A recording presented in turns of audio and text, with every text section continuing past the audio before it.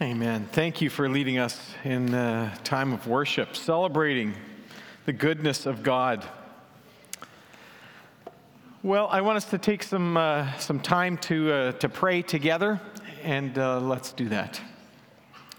Oh Lord, you are indeed the God who is truly good. No one, Lord, is good from the inside out like you. And of all the wonders, Lord, of creation, your character is the greatest wonder of all. Lord, I want to pray this morning for the bread ministry, new ministry starting up. Lord, I pray that it would be a time of building connections, of community building and communion building. For Lord, you have made all of this life as a great signpost pointing to you, and bread that sustains us, Lord, points as well, Lord, ultimately to the bread of life. Lord Jesus, you came and you said, I am the bread of life. And Lord, sometimes it is hard to accept a gift that is truly free, that is undeserving. And yet, Lord, it was for the joy set before you that you endured the cross, that you might restore all things, put back together lives, Lord, that were like Humpty Dumpty. It seemed impossible to put the pieces back together. And Lord, sometimes we feel like that. And yet you are the God who knows exactly how to restore all things as we follow your lead and your guide. Lord, I want to pray for, we will be housing the homeless here in the month of November, and we're going to be hearing more about that in the coming weeks. And yet, Lord, it is another opportunity that you give us, Lord, to demonstrate, Lord, to others your love and concern for them. Lord, it is hard to feel unwanted and unloved. Lord, who of us would not feel destitute and utterly broken by that? And yet, Lord, you are the God who loves us, and you want us to be your hands and feet, to be your body in the world, to be carrying on the ministry and the message, Lord, that you gave us. And so, Lord, we pray already in advance for volunteers, Lord, that will come forward, for the people, Lord, that we will have the opportunity to serve and to interact with. And Lord, sometimes we think it is we who have everything to give, and Lord, often it is a story that they have as well, something to share with us. And Lord, may there be a sharing of gifts that we might, Lord, each be changed and transformed more into the likeness of your Son through the opportunities that you give us. Amen. Do you ever wish you could trade places with someone? Sometimes I know it's a long lineup in Costco and you wish I could trade places with the person at the front. Maybe it's trading places in life and you think, oh, I'd like to trade places. You know, we have a phrase in English, the grass is always greener on the other side of the fence, right? Which means, but that doesn't mean that it really is greener on the other side. Or maybe the grass is greener and the house is nicer, but maybe it's like a Hollywood set. We're probably not seeing the whole picture.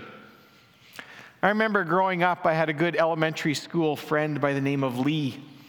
And sometimes Lee would come over to my place, and sometimes we would go over to his place, and I liked going over to Lee's place because he had more stuff. Really fun stuff that I could only dream of. And there's things about Lee's life that I really envied. And it took many years later before I realized that what I had, he didn't, and wished he had. A mom and dad that actually lived with us. Siblings who loved me. I wish someone had taken the time to sit me down and explain to me, Dave, you're richer than you think.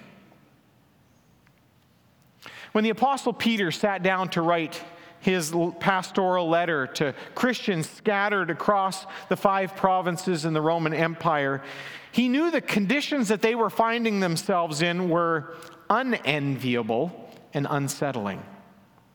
As a result of their public commitment to follow Jesus Christ, many of them had become marginalized socially and maligned verbally by family, friends, and neighbors.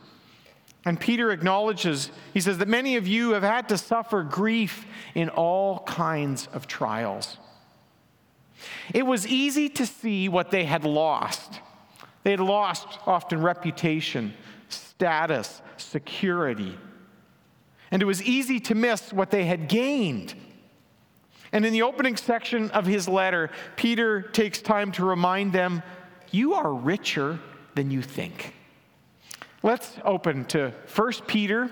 If you want to find 1 Peter, turn to the very end of your Bible, Revelation, then Jude, then the little letters of John, 1st, 2nd, and 3rd John, and before that, then you'll find Peter somewhere near the end. So 1 Peter chapter 1, I want to read verses 3 to 12. Praise be to the God and Father of our Lord Jesus Christ. In his great mercy, he has given us new birth into a living hope through the resurrection of Jesus Christ from the dead, and into an inheritance that can never perish, spoil, or fade. This inheritance is kept in heaven for you, who through faith are shielded by God's power until the coming of the salvation that is ready to be revealed in the last time. In all this you greatly rejoice, though now for a little while you have had to suffer grief in all kinds of trials. These have come so that the proven genuineness of your faith, of greater worth than gold, which perishes even though refined by fire, may result in praise, glory, and honor when Jesus Christ is revealed. Though you have not seen him, you love him. And even though you do not see him now, you believe in him and are filled with inexpressible and glorious joy, for you are receiving the end result of your faith, the salvation of your souls. Concerning this salvation, the prophets who spoke of the grace that was to come to you searched intently and with greatest care, trying to find out the time and circumstances to which the Spirit of Christ in them was pointing when he predicted the sufferings of the Messiah and the glories that would follow. It was revealed to them that they were not serving themselves, but you, when they spoke of the things that have now been told you by those who have preached the gospel to you by the Holy Spirit sent from heaven. Even angels long to look into these things. Well, often in the Apostle Paul's letters, of which there are many, he uses the traditional thanksgiving section in a letter in that form to praise and thank God and to introduce the main themes that he will be, bringing forward in the rest of his letter. And Peter is doing the same kind of thing, introducing this main theme of joy and hope in the midst of trials and suffering. But Peter says a lot more than that in his opening section, doesn't he? As one commentator put it, Peter is so full of ideas at this point, he produced a complicated set of reasons for praising God. Complicated in part because in the original language, in Greek, that whole section that I read is one sentence. You can do these things in Greek. They kind of have to follow along with the grammar. So it's not easy to trace the line of thought. In situations like this, I often find it helps to simplify what is being said, to zero in on the main points by what I call outlining the passage. So I can sort out the main thread from then the elaborations. So I give you a sample here. So in verses 3 to 4, see that? It's not there. Okay. You're sure it's not there? I really needed that. Okay. Well, that's not going to work. Okay. Well, basically, if you were to look at those first... There we go. That's what I was looking for. Thank you. Thank you so much. See, Ariel was saying about if they weren't working back there, we couldn't see it. This is exactly illustrated. So you see the verses 3 and 4. What I mean outlining is you just write that first phrase, praise be to the God and Father of our Lord Jesus Christ. And then in his great mercy, well, God, it fits there, so under there, he has given us new birth. And then it goes into, what else has he given us? A living hope. And then it goes through, and I just left all the long, description. And what else has he given us? An inheritance. So if you just take those underlined sections, the next slide, those two sentences boil down to, well, praise God who has given us new birth, a living hope, and an inheritance. And then we will have some more elaboration on each of those, but it kind of boils it down. So having described the recipients of this letter back in verse 2 that we looked at last week, remember they're God's chosen people, saved by the Father, Son, and Holy Spirit. Now Peter proceeds to lead them in praise to the God and Father of our Lord Jesus for this great salvation. Their salvation, he says, their great salvation was the result of great mercy. And we wonder, how big or great is this mercy? With my grandson, we have a little game. His name is Daniel, and we say, how big is Daniel? And he does, so big, okay? Right? And I was thinking that, how great is God's mercy? It's so great, Peter says, and then he just goes along with so think of him holding up his hands, I think. He's given us a new birth, a living hope, and an eternal inheritance. Take that new birth, for example. In chapter 1, verse 23, he will say how this took place, how this takes place. Jesus will also talk about it in John chapter 3, but here Peter says, for you have been born again, not of a perishable seed, but of imperishable, through the living and enduring word of God. Jesus had a parable about the sower and the seed. This message of God, the word of God comes in. It's kind of like a seed, and it lands in our hearts, and it begins to take root and grow in us. And some amazing transformation begins to take place as the life of God now begins to take root in us because we have opened our lives to him. And that's what he says, this new birth. It is like you're a brand new person. And with this new life comes a new identity. Before you were outsiders, now you say, we're God's children. He'll say in verse 14 and later on in the letter. And you have a new hope. Your life before was like a dead-end street. And it's not so much that believers are now always full of hope, although we have hope, but that we now have a fixed hope. A hope that is immovable. A clear and true vision of what God will do in the future. It's not a mirage-like hope, that lacks any solid foundation. And so Peter calls it a living hope. It's not a dead one. Hope in the Bible is not kind of hope so kind of hope. Somebody asked, do you think you'll pass the test? Oh, I hope so. Doesn't sound very confident, does it? No. This is solid, living hope because it is rooted and grounded in what? Now we get the details through the resurrection of Jesus Christ. That's where this hope is rooted and why it's so solid and why it is so great. And because of Jesus' resurrection, we also have the hope of our own resurrection. That life, that resurrection life of Jesus is what begins to take root in us.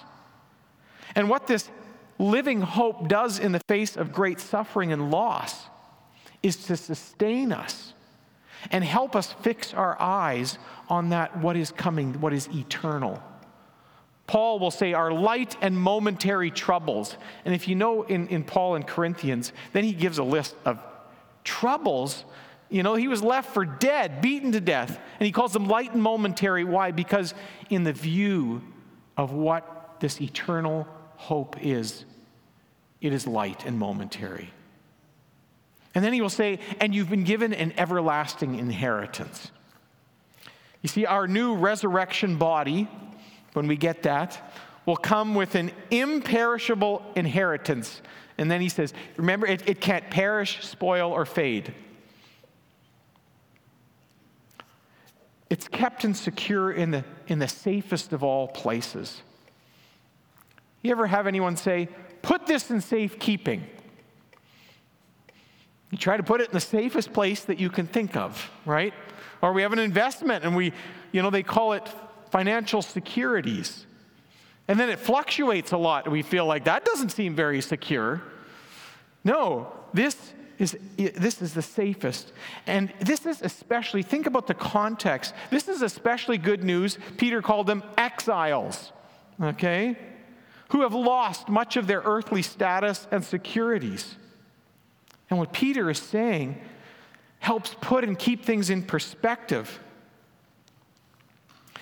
Well, we might wonder, there's a lot of talk about the future. What about in the meantime, Peter?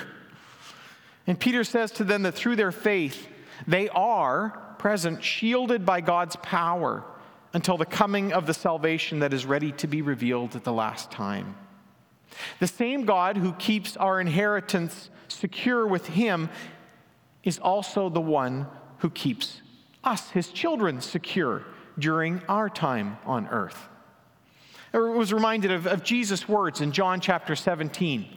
This is the prayer that Jesus is praying for his followers because he's going back to heaven. But he says, Holy Father, protect them by the power of your name, the name you gave me, so that they may be one as we are one. While I was with them, I protected them and kept them safe by the name you gave me. None has been lost except the one doomed to destruction, so that Scripture would be fulfilled. And in Luke 22, Simon is going to go through a really challenging time. And he's Simon, Satan has asked to sift you like wheat, but I have prayed for you, Simon, that your faith may not fail. He will crash, and after you have turned back, strengthen your brothers. The keeping power. You see, some people assume that once they put their faith in Christ and follow him, he will keep them free from all harm, all trouble. Does God shield us from all harm? Yeah. No. And we have the story of Job in the Bible, so like a really big book. And then here, all we need to do is look at verse 6, right? Because they've gone through, in a little while, troubles and griefs of all kind. And relatively speaking, our troubles and trials can't hold a candle to the greatness of our salvation, past, present, or future. In all this, Peter says, that is, in the salvation that is ready to be revealed in all of its fullness in the last time, the greatness that we see already is just a partial, it's even better. In all this, you greatly rejoice. Unfortunately, often we're tempted to find our joy in so many other things in this world, which is why we feel as if our lives are on a continuous roller coaster. As commentator Juan Sanchez notes, you see, when our joy is rooted in financial security, it will rise and fall on the amount of money that we have at the present time. When our joy is rooted in a particular relationship, it will rise and fall on the basis of how that person responds to us. Oh, she didn't even look at me. Oh, he called me across the room. When our joy is rooted in present circumstances, it will rise on the basis of whether or not we are having a good or bad day. You know what? There is a far better, more stable, more joyful way to live than rooting our joy in the world. When our joy is rooted in God himself, in his acceptance of us, in the victory he has achieved for us through Christ, in an inheritance that can never perish, spoil, or fade, then it will buoy us up in all of the fluctuations of life. I call it life preservers, right? In a storm, what do you a life preserver? because it will keep you up even in the midst of all of those waves. So Peter does not deny that suffering causes real distress and grief. His call to rejoice greatly does not deny the reality of suffering, but it reminds us that a joy rooted in the permanent one and in permanent things is sustainable and therefore sustains us in the midst of real grief. This week in our community group, one of the questions I asked, what was one of your favorite songs? And I actually thought about that later, and I thought, no, the one I said, the Veggie Tales song, isn't my favorite. That's a fun song. It is well with my soul. That is my favorite song. When trials come, I can say it is well with my soul. Why? Because the captain of my soul is in charge. And having a joy like this makes us rich indeed. But there is more, Peter says. When we are rooted in God, the trials themselves are put to good and greater use by Him. Indeed, Peter says in verse 7, in the purposes of God, the trials accomplish something positive for our faith. They may feel really negative, but they're actually accomplishing something positive for our faith. Trials, said one writer, are the sandpaper God uses to finish us. I like that. Peter uses a much more intense metaphor, right? A refiner's fire. But the point is similar. The end result is better than before. More precious, even he says, than refined gold. God does not promise to keep us from all harm, but to keep us in and through it, so that, he says, the effect of the grief, the distress, the trials produces positive results, so that we are refined by the trials, not ruined by them. A faith that has been tested and purified by the fire of trials is more precious because it is shown to be real, genuine, authentic. It's when something is put to the test. I'm reminded when Jesus sends out the 72 of his disciples, and he says, I've given you power, to heal diseases, and to even overcome, demons. And when they come back, they're like, oh, Jesus, you wouldn't believe what we were able to do. Exactly what you said. Their experience so far exceeded because now they knew this is real, Jesus. The power that we've seen you and the authority that you gave us to carry on your ministry, it's real.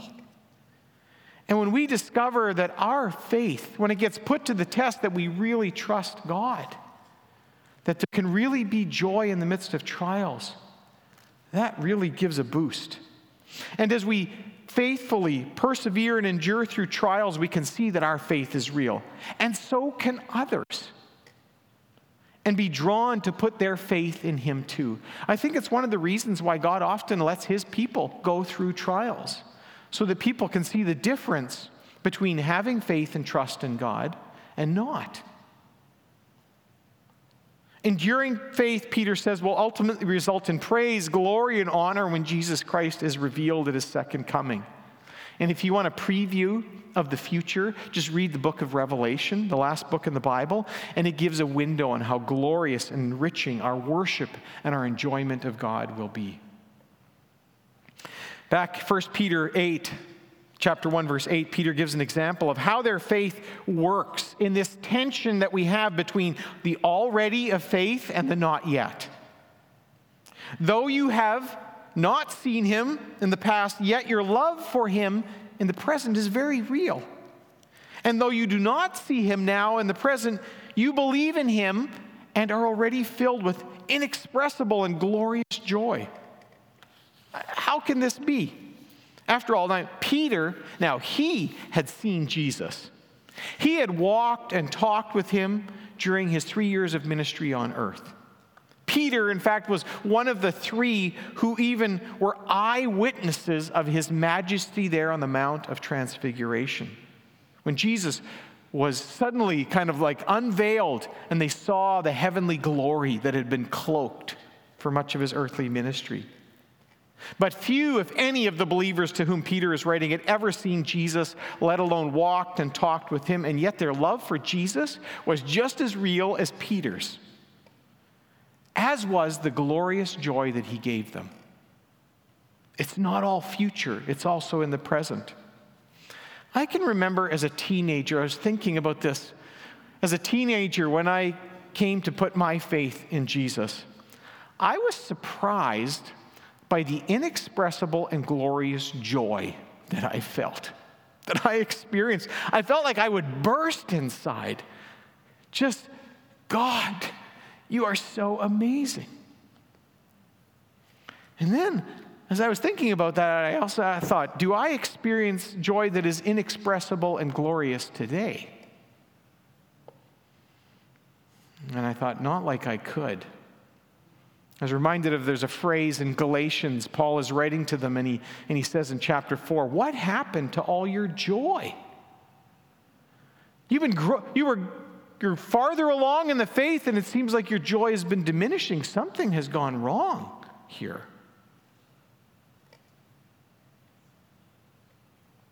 So I was with my wife Elaine. She plays the piano when we go to visit her mom at Menno Home out in Abbotsford.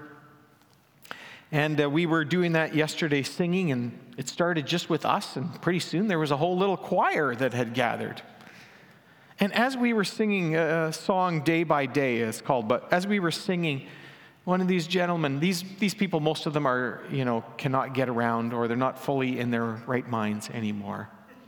And yet one of them, as we were singing, he just raises his hands with this look of delight on his face in praise to God. And I thought, he's filled with inexpressible and glorious joy.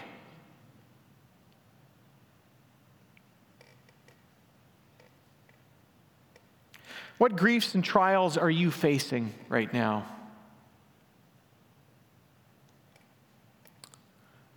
If you have trusted in Christ, God is with you and is at work in your life.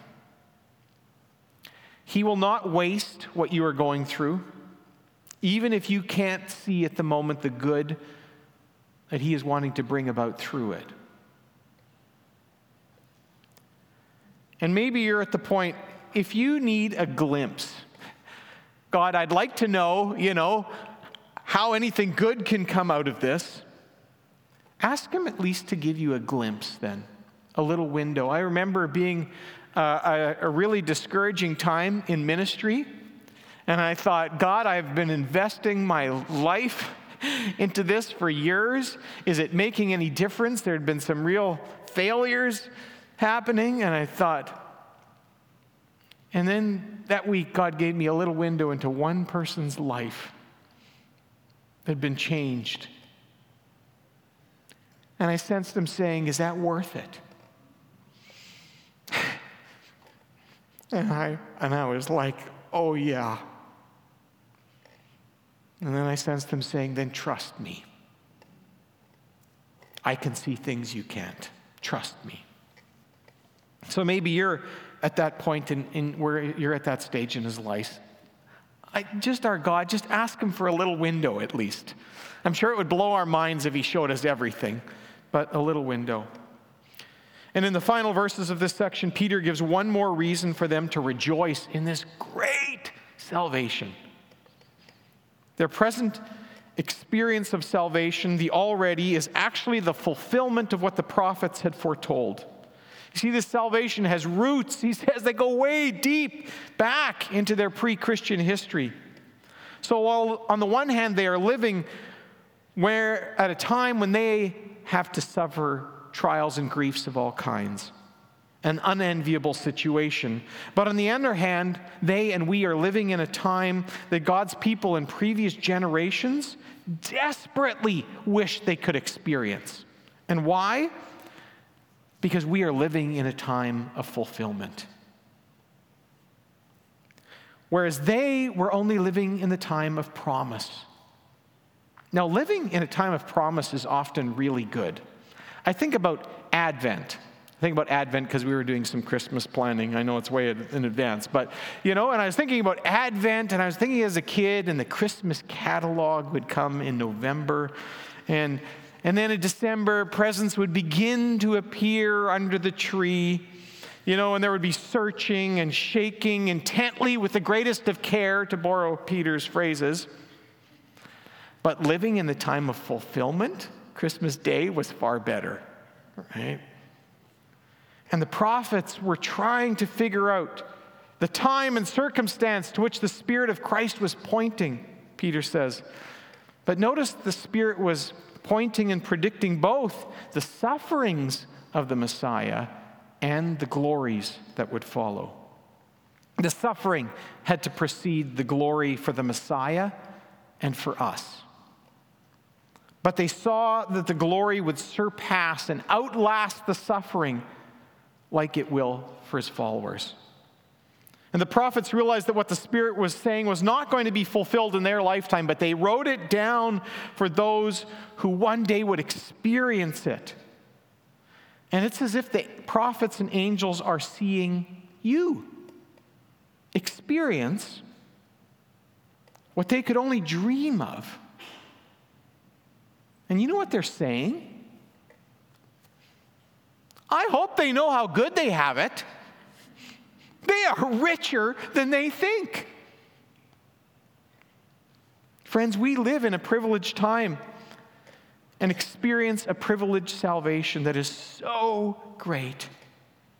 We may think it would be amazing to trade places with an angel, to see what they see, to do what they do, to know what they know. Yet while the scriptures tell us that the angels are able to appreciate salvation and rejoice in heaven when one sinner, even on earth, repents, they can never experience God's salvation in the way that we can. They do not know what it's like to experience the relief, the joy, the freedom, the forgiveness, the wonder of being saved by God's amazing grace. But you do. Or you can if you too put your faith and trust in Christ. Are you ready to? As the worship team is coming up, I invite you then to pray with open hands. St. Augustine said, God is often wanting to give us good things, but our hands are too full to receive it. Sometimes we have to let go of things. And so with open hands, maybe this is for the first time, or maybe it's a time of recommitment. Let us pray.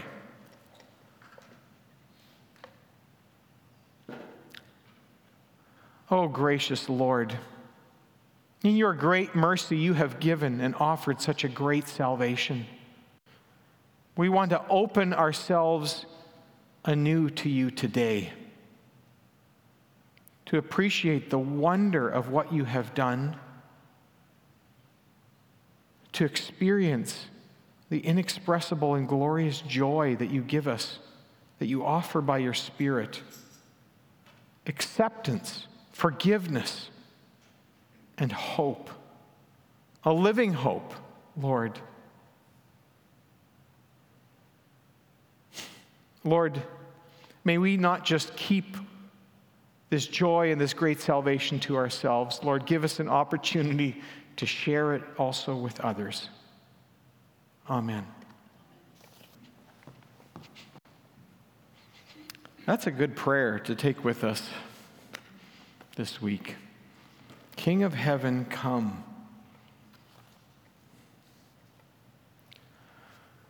Just before I give the benediction, just a reminder that if you would like prayer, to have somebody else come alongside you and say, King of heaven, come. Pastor Joseph will be available here up at on your right-hand side, up at the front, and he would love to pray with you, I know, after the service. And benediction from Jude, very short book in the Bible, but great, ends great. To him who is able to keep you from falling and to present you before his glorious presence without fault and with great joy, To the only God, our Savior, be glory, majesty, power, and authority through Jesus Christ our Lord, before all ages, now and forevermore. Amen. Amen.